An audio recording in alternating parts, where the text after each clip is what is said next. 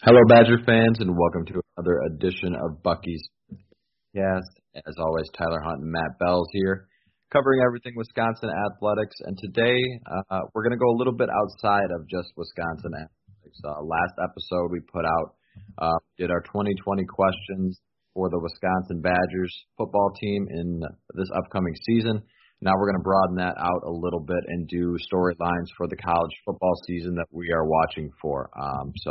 Going to be a little bit more than just Badger stuff. I know, of course, you guys are primarily listening for the Badgers, but in mid-July, there's not a lot of Badger news to cover every day for full episodes. We wanted to broaden a little bit, talk about something different and fresh for you guys. Because if you're listening to it, you're probably a big college athletic fan in general, so you'll hopefully have interest in listening to this as well. We're going to cover some news first, but before we get into that, Matt, how are you doing this morning? Doing great. Little morning talk is always great. Sometimes we are in the afternoons and it feels like the day's kind of been wearing on, but now I feel a little bit more alive in the morning. How are you doing? I would agree. Yeah, you got the nice morning chat. It's like sometimes we even go earlier in the morning and we got the cup of coffee and the conversation started, and it gets the day started right, for sure. So definitely a fun episode that I think we both were looking forward to doing. Obviously, the last episode talking about the Badgers was a lot of fun, but this one I think will be just as interesting to get into. But before we do that, you ready to go and cover some news of the day? Let's do this, man. Here's what's happening. All right, guys, we've got some important news to cover. Of course, the big news of the day, which actually would have, we're recording this this past week when you're listening to it, but the Ivy League did touch on their plan for the 2020 fall sports and season, and they essentially canceled all sports up until January 1st of 2021. So kind of a surprising twist. I know a lot of people expected possibly a spring season for them, and I know they have the basically the clause in there to revisit that to possibly do a spring season. But canceling it fully was kind of surprising. I know some people were hoping to postpone it, maybe do a conference-only schedule, things like that. The Ivy League said nope. They're going to cancel everything till January 1, 2021. So definitely impactful news. Like we mentioned the last couple episodes, the Ivy League's kind of the first one to make a plan for this upcoming football season in fall sports. And you think back to March Madness, they were the first ones to pull out of their conference tournament and to pull out of any postseason stuff with the NCAA tournament. So not saying that, college football is going to follow suit. Like a lot of storylines have said, the Ivy League doesn't rely on the revenue from college football as much as some of these other programs will. So they're definitely in a different mind frame in terms of what they're going to do. So this is not by no means saying that the NCAA and other conferences are going to follow suit, but it's still significant because it's kind of the first big decision that we've seen on this. So Matt, what did you make of that decision by the Ivy League, and how do you think that kind of plays out going forward? Well, first off, that was a good summation of kind of what it was, but I think the big thing right now is this is a domino. And we've seen that last time when it came to basketball, like you said, it was almost immediate. It was like an Instapot. Like your pot roast was ready within minutes. That it seemed like everybody was following suit. This is a little different because, like you mentioned, they are in a very different financial situation. They don't actually go out and play anybody outside of the Ivies. They only play one another. They financially, it would actually probably be a benefit if they end up doing the spring, because then they would be the only people out there if, in fact, college football goes off without a hitch. But I think it definitely is a domino that could lead to further FCS programs, maybe Division II, Division III, some Group of Five, Power Five teams taking a good hard look at possibly shifting it. I think it's more likely right now that teams will kind of take a wait and see approach and try to kick the ball down the field a little bit and bide some time before they have to actually make a decision. But I think it is very telling, though, that one of the premier conferences and some of the premier institutions in the country are taking this stand and kind of getting out in front of it. A lot of teams rely upon the knowledge and the expertise of people in some of those colleges. So I think it's definitely newsworthy. There's a lot to still kind of go from that, but it's definitely a step in the wrong direction if you are hoping for college football. I think the news half at the beginning here is probably going to be a little less positive just because there isn't as much great things going on in terms of COVID. So I think right now it's not a great sign, but at the same time, I do think that schools are going to kind of bide this out, try to wait as long as they can before they make a decision to ultimately move things to the spring. I know a lot of programs and a lot of athletic directors and conference reps have come out and said that that's kind of a last resort. As we've talked about, some of the ramifications of it aren't great. But I think at this point there's just a lot to still wait and see. But I would definitely say that if it was an Instapot for the NCAA tournament where everybody followed suit, I wouldn't be surprised if eventually the college football turns into a crock pot where it takes a little bit of time and eventually it might get to that same eventual decision. But I hope not, as a college football fan and as somebody who like you, makes some of their money off of college football. So I'm really hoping that isn't the case for my pure enjoyment. But at the same time, it's really no one knows because there's not a blueprint that's laid out for how to deal with an infectious disease in college football. No, there is not, and that was very well put. Not a lot of podcasts are going to be able to compare the college football season to cooking utensils in the kitchen, but Matt did a good job. Keep coming back, baby. That's what you guys come here for, is exactly right. So, I totally agree with you. It's going to be something that we're going to have to monitor. And I know just from reading up on things, it looks like nobody is necessarily in a position to make a big decision like this. So everybody's going to wait, and the Ivy League is going out and saying, okay, we've seen it, we've ran the ideas, we've done everything. This is what we're going to do. We don't have to worry about these other leagues and these other things because they're in a different situation. But definitely noteworthy, and like you said, not a step in the right direction if you're hoping for college football season to kick off, as both you and I are. I saw some week 1 betting lines get released this morning, and I got all excited, and then kind of in the back of my mind I was like, man, who knows if I'm actually ever going to get to that point. So we'll hopefully keep our fingers crossed and watch over the next few weeks as this kind of continues to play out. It's definitely something to monitor. And going off of that, our second story, not any more positive on the coronavirus front. Ohio State and North Carolina, two, of course, Ohio State, a blue blood powerhouse program, and UNC kind of a program on the rise. Both shut down practices for their fall sports after some big coronavirus testing positive situations. I don't know if either school released their amount of cases that they tested positive for. I was looking for it this morning, couldn't quite find. North Carolina did. They did? Okay. But Ohio State has refused to do so because they feel as though it could lead to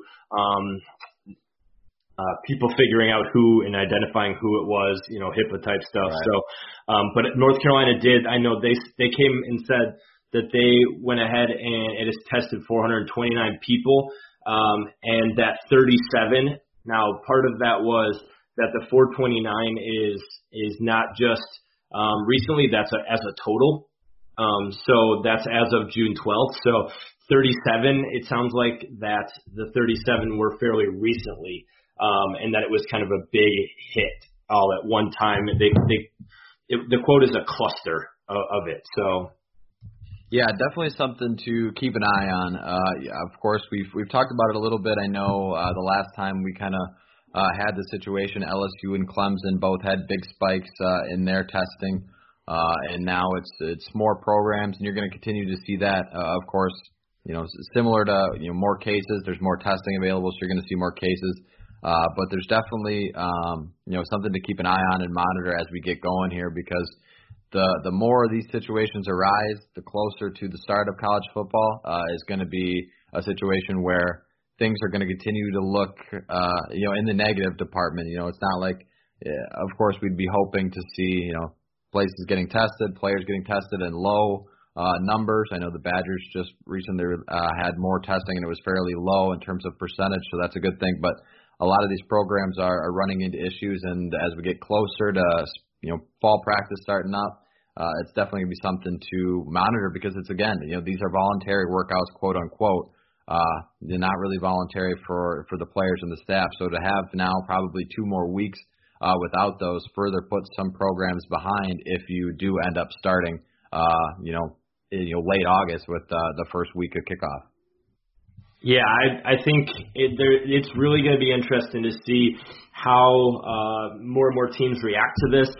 I mean, you look at Wisconsin, and their most recent results were very good. It's under 2% of all athletes. It was overall positive. You look at Notre Dame, they came out, same thing. So you're seeing that a lot of teams are seeing kind of an ebb and flow in it. You see some of the schools that are closer to a hotspot are really getting hit hard and are struggling with that, and some of them are pausing activities. But then you also have schools where it seems like, well, no one wants coronavirus breakouts on campus, that it's not quite as big of an issue. So I don't know how it's going to work. I think the way things are trending, it's going to be some teams might be ready to go and other teams aren't, just based off of regional dynamics as well as the different hotspot locations.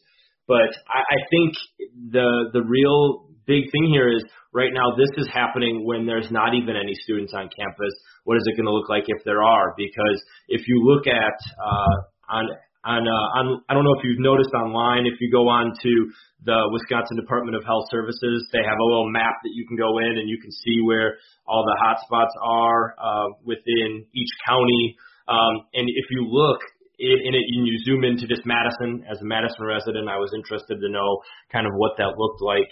And everything is fairly universal, that there's not a lot. There is pockets where there's anywhere between 100 and 250 people within out of thousands of thousands.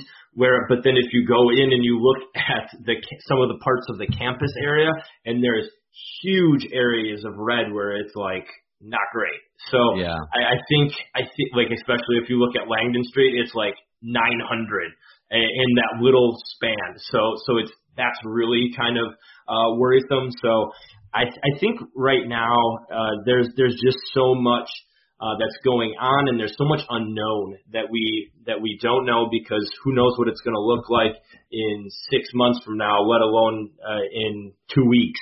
So I do think that these issues that are popping up are kind of a microcosm of everything going on in our society right now, and that I think the big thing is that people just need to go out and try to mitigate their impact so that we can have football, or hopefully have football. But it's not looking pretty right now, but that doesn't necessarily mean it might not rebound and look better in a few weeks or in a month or 2 months. Yeah, most definitely something to keep an eye on as we get closer and closer to kickoff for hopefully the college football season. All right, our last piece of news is something we're going to just touch on briefly, guys. Of course, we don't know the exact parameters of the situation, but maybe you guys saw on our Twitter account, Bucky's Fifth Quarter, basically a tweet came out yesterday, interview where La Crosse Central basketball coach Todd Fergutt, who said Kobe King possibly won't be playing basketball this upcoming season. Kind of unknown situation going on with him. It came out a couple weeks ago that he was not going to be playing at Nebraska. So definitely something to keep an eye on. We, of course, wish him the best. We don't know the exact parameters of what's going on in the situation, but definitely something to monitor as a former Badger that we want to keep positive thoughts as he goes forward in his possible basketball career. And then there was some coaching staff changes for UW Green Bay. I don't know if you saw that at all, Matt. Brevin Pritzl. So his brother is joining the UW Green Bay staff, which is cool for him, and I know that it's just another connection to UW. Obviously, Brevin played at Wisconsin, but his brother going to be a staff member there. And like you said, nothing but best of luck for Kobe King moving forward.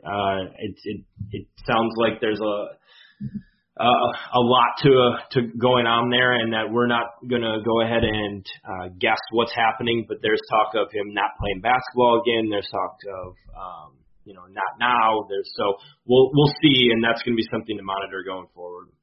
Most definitely.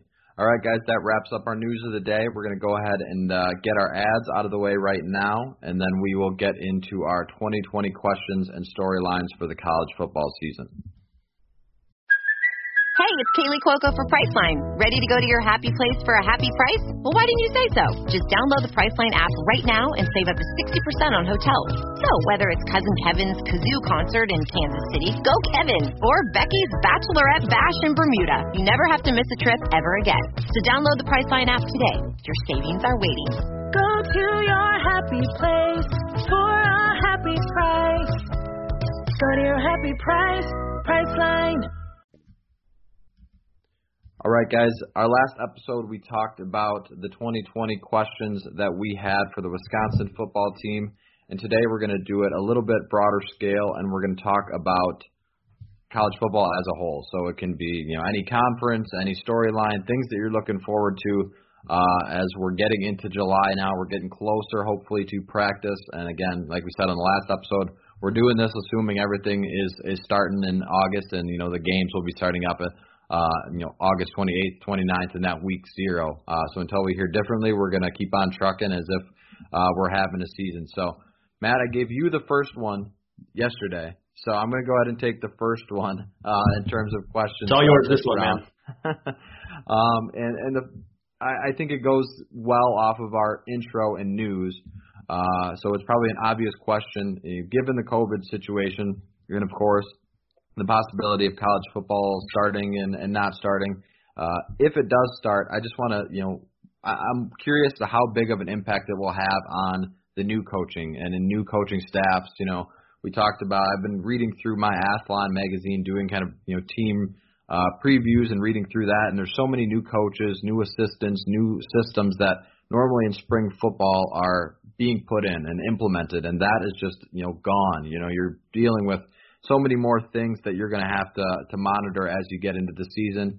I can't imagine that putting in a system via Zoom is the easiest thing to do, and especially for new coaches trying to form new relationships with players. And there's some schools that are a full staff rehaul. You look at Michigan State, basically starting from zero on their coaching staff in a lot of ways. So something to obviously monitor throughout the course of the season is just how big of an impact this is going to have, not only on college football as a whole, but especially on these coaches with new programs and new staffs that way.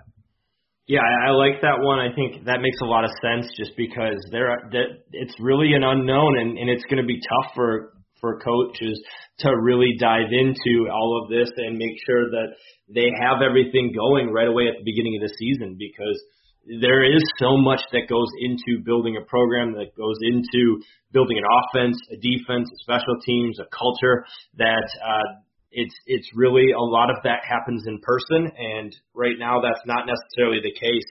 And I think it's really going to be hard for some of those new coaches. You look at Mel Tucker and what he's going to have to do, and what he's at Michigan State, and changing the identity of that team, that program, away from what Mark D'Antonio did. I think it's really, if you're a fan of a new coach, I think you look at it as a year 0, don't you think? Yeah, I think so. I mean, a lot of these situations are going to be so hard to deal with on some of that end. So. Yeah, I've got a couple that I can piggyback off of that with. There you go. I'll go with similarly. Our team's going to be less willing to venture into the coaching carousel. because of everything going on this year. We're looking at COVID kind of financially budgeting down some things. We saw Stanford just cut a whole host of different programs in their athletic department, and finances are really tight. Teams are really reliant on football and haven't necessarily been built to last without football as the main driver of athletics. And I don't know if teams are going to be able to say, hey, I don't mean to pick on Scott Frost, but I do, that if he has another subpar season and they win 3 games, for example, and struggle, are fans going to be like grabbing their pitchforks, or are they going to be like, hey, we understand there's no way we are going to be able to financially do this? Or a guy like Clay Helton, if we don't see a boost in what USC does when you've got the quarterback, you've got some pieces around him to be better, and changes that were made. So I think that's something to also watch, is not necessarily just the new coaches, but the coaches who are on the hot seat. What does that hot seat do? Or are teams just going to look at it as, we're not going to be too risky, we're not going to ask our donors for too much in regard to paying for buyouts, when we are going to need those donors to really lean on for other things, for testing and other different expenses that are out there? Yeah, that's a good point. I kind of didn't really think about that in terms of, hot seat, things like that. Guys that maybe are on the fence.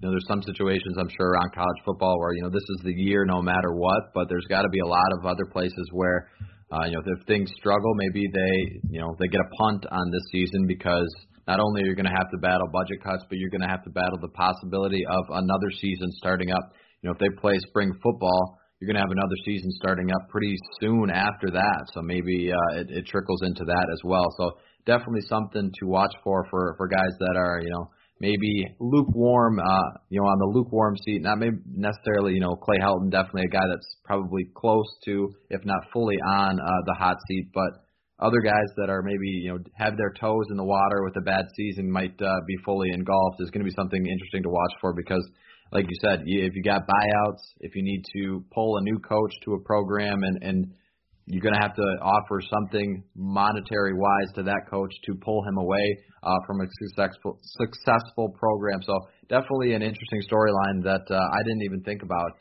in terms of the 2020 season. One thing I should add is I don't know if you read The Athletic or follow that, but Andy Staples, one of their primary writers, he went ahead and did an article on force majeure clauses, and how basically they're in a lot of contracts that if things like a pandemic hit or a unforeseen circumstances happen, such as a hurricane wipes out things and stuff, that teams might be able to pull the rug under coaches and either fire them or not pay them. So that'll be another thing to watch that I didn't even nearly think about, but that could be a way out for some teams, like a guy like Chip Kelly, who if he has another bad year, assuming there's a football season, he could be another guy who has, like you said, dipping a toe in the lukewarm water. Yeah, most definitely going to be something to monitor. And, like we've said a lot already, there's a lot of moving parts in this season, if there is a season that is going to really impact college football going forward. The next one that I wanted to talk about is there's a lot going on right now in terms of getting new systems put in, getting coaches familiar with players, all of that.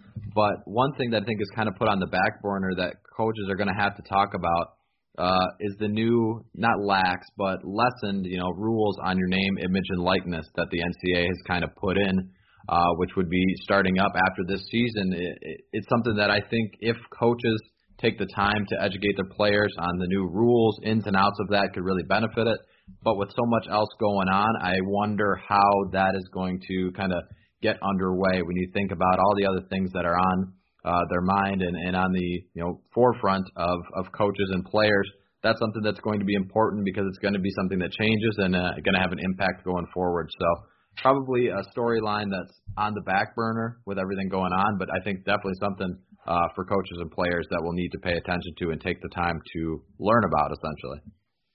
Yeah, I mean, I think if you're not being proactive now in getting prepared for that and are just kind of punting the ball down the road and hoping that it never happens, you're not doing it right. And so I would assume that those are conversations that teams are already having. But like you said, how much that's actually happening, who knows? And I think that's a really good point. I like that question because that wasn't one that I had thought about, but it's really something that in the big sphere is going to change college athletics in total. And imagine if that was kind of the case right now, how much players might want to get out there and play to extend their quote unquote brand or whatever to make things happen.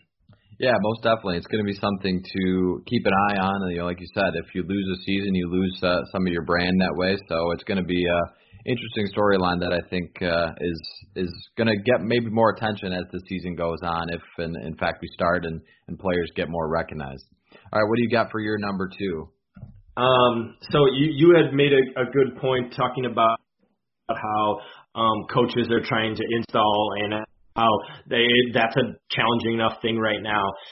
Because of new coaches, because of all the chaos going around, will defenses have an early advantage without spring practice? We see it oftentimes where in basketball teams take a little bit to get going. We see oftentimes that defenses usually have a little bit of an advantage at the beginning of college football, NFL seasons. We see that pitchers usually have an advantage early on in baseball. So maybe is it going to be something to where teams on offense that is so regimented, they need to be so in sync that they maybe struggle a little bit more, and there might be some overall sloppiness to the game of football that's normally not there.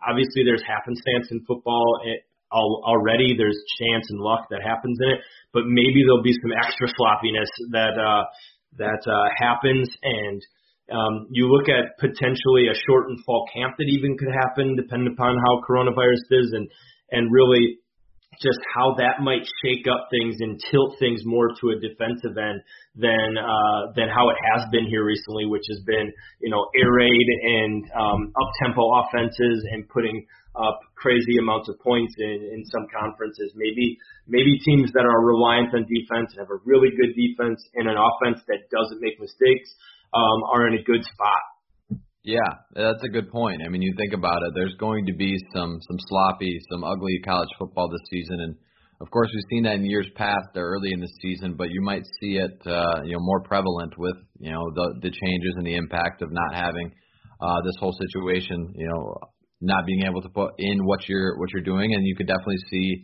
it'll be interesting to see, in terms of points per game, if that'll be down, if, defensive stats will improve because offenses maybe aren't clicking right away because, of course, it takes more time to put that stuff in and get more in sync. So definitely one that, people should watch for if you're, obviously we're going to be happy with any football, but there's definitely a chance that some of it's going to be a little sloppy when and if this season kind of starts up.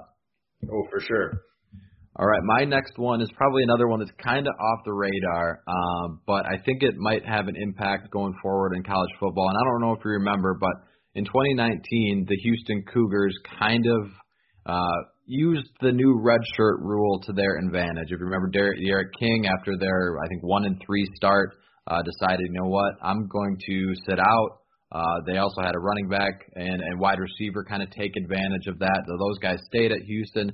D'Eriq King departed to Miami. But essentially, they not tanked. You can't really say that they tanked, but they kind of did. Some of their important guys sat out, and now they're back, with a new quarterback and guys in the system, where I think if Houston has success this year and they see that it kind of worked, I wonder how going forward, college football teams will take advantage of that, because you can play 4 games and keep a year of eligibility, where if you have high expectations and things go wrong out the gate, you have some injuries, you have things like that, you want to hold guys back.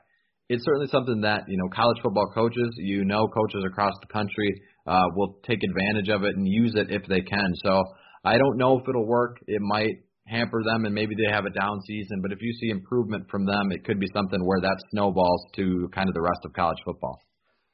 Yeah, I like that one. I think that's a very cool way to look at it, just because, I look at that and I think of like NCAA 14, where you like would tinker with your roster and redshirt players just to try to even things out or to get an extra year out of a guy. So I think that's something to definitely watch. I think it's also going to be interesting to see if there is something to where, say, people follow suit with what the Ivies are doing and there's a spring football. Does it mean that they change up kind of how redshirting works? Do they look at it as, here's a blanket like redshirt year that you could play in more games because you're not going to have necessarily the same amount of depth, and you might have players not being able to play because of coronavirus and other things. So I think that's something fascinating to watch, and I think that lends itself nicely to what you said. So I like that one. It was definitely something that people looked at what Holgorsen was doing as with a question, and we'll see if that kind of pays off. So I like that. Yeah, most definitely. All right, what do you got for your next question? I'm gonna go with kind of sticking with kind of how coronavirus has shifted the landscape is how many games happen, and will there be a shift in how the schedule is even put in place? A lot of people have been saying that the Big Ten and other conferences are looking at a more of a regional approach where you can take a bus, don't have to stay at a hotel, you can get back in time. Is that kind of a way to remedy or mitigate the risks that are put in place because of COVID-19? But then it's like, will there be instances where you have teams playing 9 games and some teams playing 11, or some teams only got 8 games in and other teams got in 10? So I think it's going to be fascinating to see if that happens, or if there's a time where like maybe the season gets off without a hitch, but then there's a lull for 3 weeks or a 2-week quarantine in the middle or something. Like, who knows? I think at this point, everything's on the table, just because this is such a crazy time we live in terms of sports. I mean, who would have thought a year ago at this time that the NBA would be playing in a bubble down in Florida? So it's like, who really knows how things will be? So I'm really interested to see, first, how many games get played, and is there a shift in how schedules happen? Because I could totally see a lot of FCS teams following suit with what the Ivies do, and you look at some of the teams. Wisconsin's got an FCS team on their schedule. Like, how does that shift? How do they change things with that? So it's interesting to see kind of how the ramifications of COVID-19 could have on the number of games and when games are played in the schedule. Yeah, and it's crazy that now we're almost to July 10th, and we're going to be. It's getting close to where I think eventually these decisions are going to have to be made and put into place, because it's not like it's going to be an easy. We're going to go to all. Of course, you've got the 9 games already scheduled in the Big Ten, but you can't just jump right into that. You have Indiana in that opening week. Things like could push back. Indiana might have a different game later on. So it's going to be fascinating to watch, and it's kind of crazy that we're still kind of in wait-and-see mode, because eventually these decisions got to just get made, and, you got to run with a plan of some sort. So definitely going to be one to watch. I think to the Badgers' schedule, how does Notre Dame work? They're not in a conference, but nobody's going to want to have college football without a Notre Dame. They're kind of in the Badgers region. Do they get adopted into the Big Ten for a season? Do they go to that? Who knows? I mean, it's going to be once these decisions get made, it's going to be fascinating to watch kind of how college football goes and how everything turns out, because baseball's got a weird season. Basketball's going to finish with a weird season. There's no doubt that there's going to be some sort of weirdness with this college football season in some way, shape, or form. So definitely going to be something to watch for. Yeah, let's get weird. I'm actually open to the crazier the ideas to make it so that it happens. I'm into it as long as it happens. I just want to see sports, but I want to do it in a way that still maintains the safety of the athletes. Most definitely. That's a great way to put it. All right, my next one is kind of going off the same stuff that I've kind of had focus on, but I want to see, how will transfer players, especially quarterbacks, fare this season. We've seen a lot of, especially these last couple of years, but this past offseason, a lot of quarterbacks, transferring and getting to new places with the transfer portal, opening up new opportunities. And if these quarterbacks continue to have success, you look at Justin Fields hopping up from Georgia to Ohio State, having success, a Heisman contender. If this continues to be a trend where these guys can, hop around and kind of play a free agency game, it's going to be that much more prevalent and continue to happen. You look at this season, Jamie Newman, JT Daniels both going to Georgia, KJ Costello going from Stanford to Mississippi State, Anthony Brown going from Boston College to Oregon. There's, plenty of others that have hopped around that aren't maybe as big of names, but if this continues to happen and players continue to have success, with these, hopping from place to place, it's going to be something that is more prevalent in college football that I think coaches are going to look more and say, hey, which kid is available that maybe had a down year that is looking for a new start or a fresh place. And so I'm interested to see how that, transfer free agent market kind of plays out over these next couple seasons. Yeah, that's a really good question. I had something similar where it was basically like, who's going to be the stud new coming quarterbacks that are around come mid-season? So same vein. So I like that you did that question, and I don't even have to use that one anymore because I think that's really something to watch with not only transfers but also just replacements. You look at some of the top teams. You've got LSU, Alabama, Oklahoma, Georgia, Michigan. That's a lot of teams that have brand new quarterbacks in basically the top 15 of the country, and some of them are vying for playoff berths, and they're going to be relying on transfers. They're going to be relying on guys who are untested. So I think that's definitely something to watch, especially when you think of, Russell Wilson is not the norm. He was kind of an outlier in terms of what he was able to do at Wisconsin in such a quick turnaround. Whereas you've got some of these guys, they didn't have spring ball. They didn't have much that they were able to do over the summer. How ready are they and how down with the offense are they at this point, I think is really a good question as well. Yeah, it's going to be fascinating to watch, how some of these guys, impact their teams with such weird situations going on. All right, what do you got for your next question? I'm gonna go with home field advantage. So how much does it matter this season? So I know at a long time ago, it feels like eons ago, we talked about, and I think we each put the number between like 33 and like 40% that we thought that there was a chance we would be sitting in Camp Randall for games. And I would say, I don't mean to speak for you, but my confidence in that has waned a little bit. But if there is games and there's lesser fans, or if there's games but there's no fans, how much does that go ahead and take away some of that home field advantage that is built in? Some of the traditions and pageantry that goes with college football is so important. You've got jump around, but then you also have the wave. You've got different things that really tie people to their programs, and you won't have the band, it sounds like. So there's a lot that goes into college football that isn't necessarily going to be there all the time. So I'm wondering if that shifts some things and it kind of evens the playing field for teams, and it really becomes more about being dialed in that day and maybe about talent rather than having that home field advantage, because we know that can have such a huge impact on a game. If you're going to a whiteout at Penn State, or you're going to a national broadcast on College Game Day in Madison, Michigan found that out pretty quickly how that can happen, and who knows what that game looks like if it doesn't have the hype, doesn't have the juice from the fans, from everybody involved. Because we talked about it last episode. We talked about that. Paul Chryst, essentially put his nuts on the table and was like, I'm going for it on fourth down.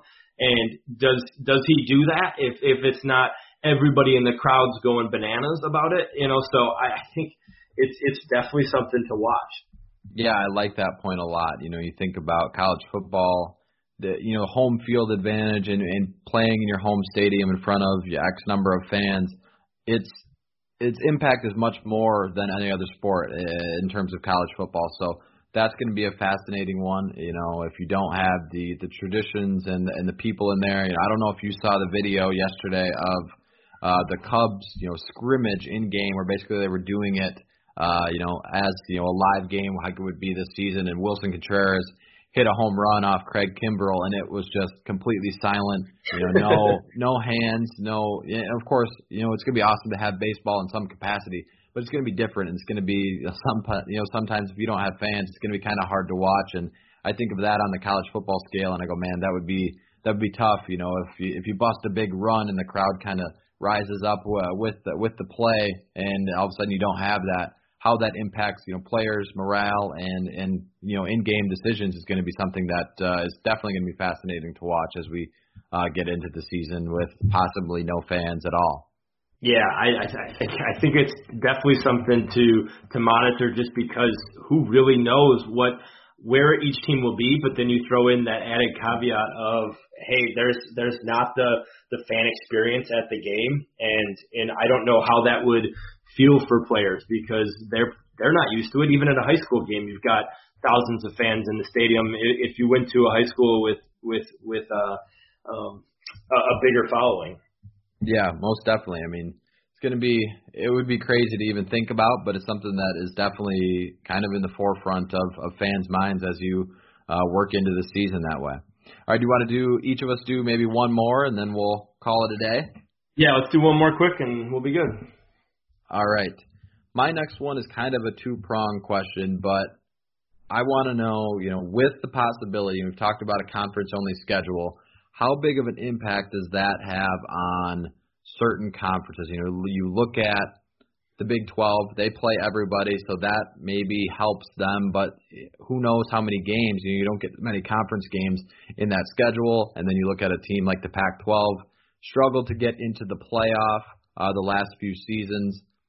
How will that impact when they don't play the traditional non-conference games? You look at Oregon, they've got Ohio State coming to their house. That's a huge win that, could boost a college football type resume to get into the college football playoff. So how will a possible conference-only schedule impact, these conferences like that? The Big Ten, you go out and win the Big Ten, and you'll be a one-loss team and win the conference, you're probably in the playoff year in and year out. But these other conferences that maybe don't have that advantage of the last few seasons and having a track record is certainly going to be interesting to watch. And then kind of going off of that, if that happens, which non-conference game are we going to really look at and miss? You think about Ohio State going to Oregon, you've got LSU, Texas, Alabama, USC, a lot, Wisconsin, Notre Dame. These games are possibly going to get scrapped, and we're definitely going to miss out on some high-quality college football. So both of those are something that I'm certainly interested as we get into the season.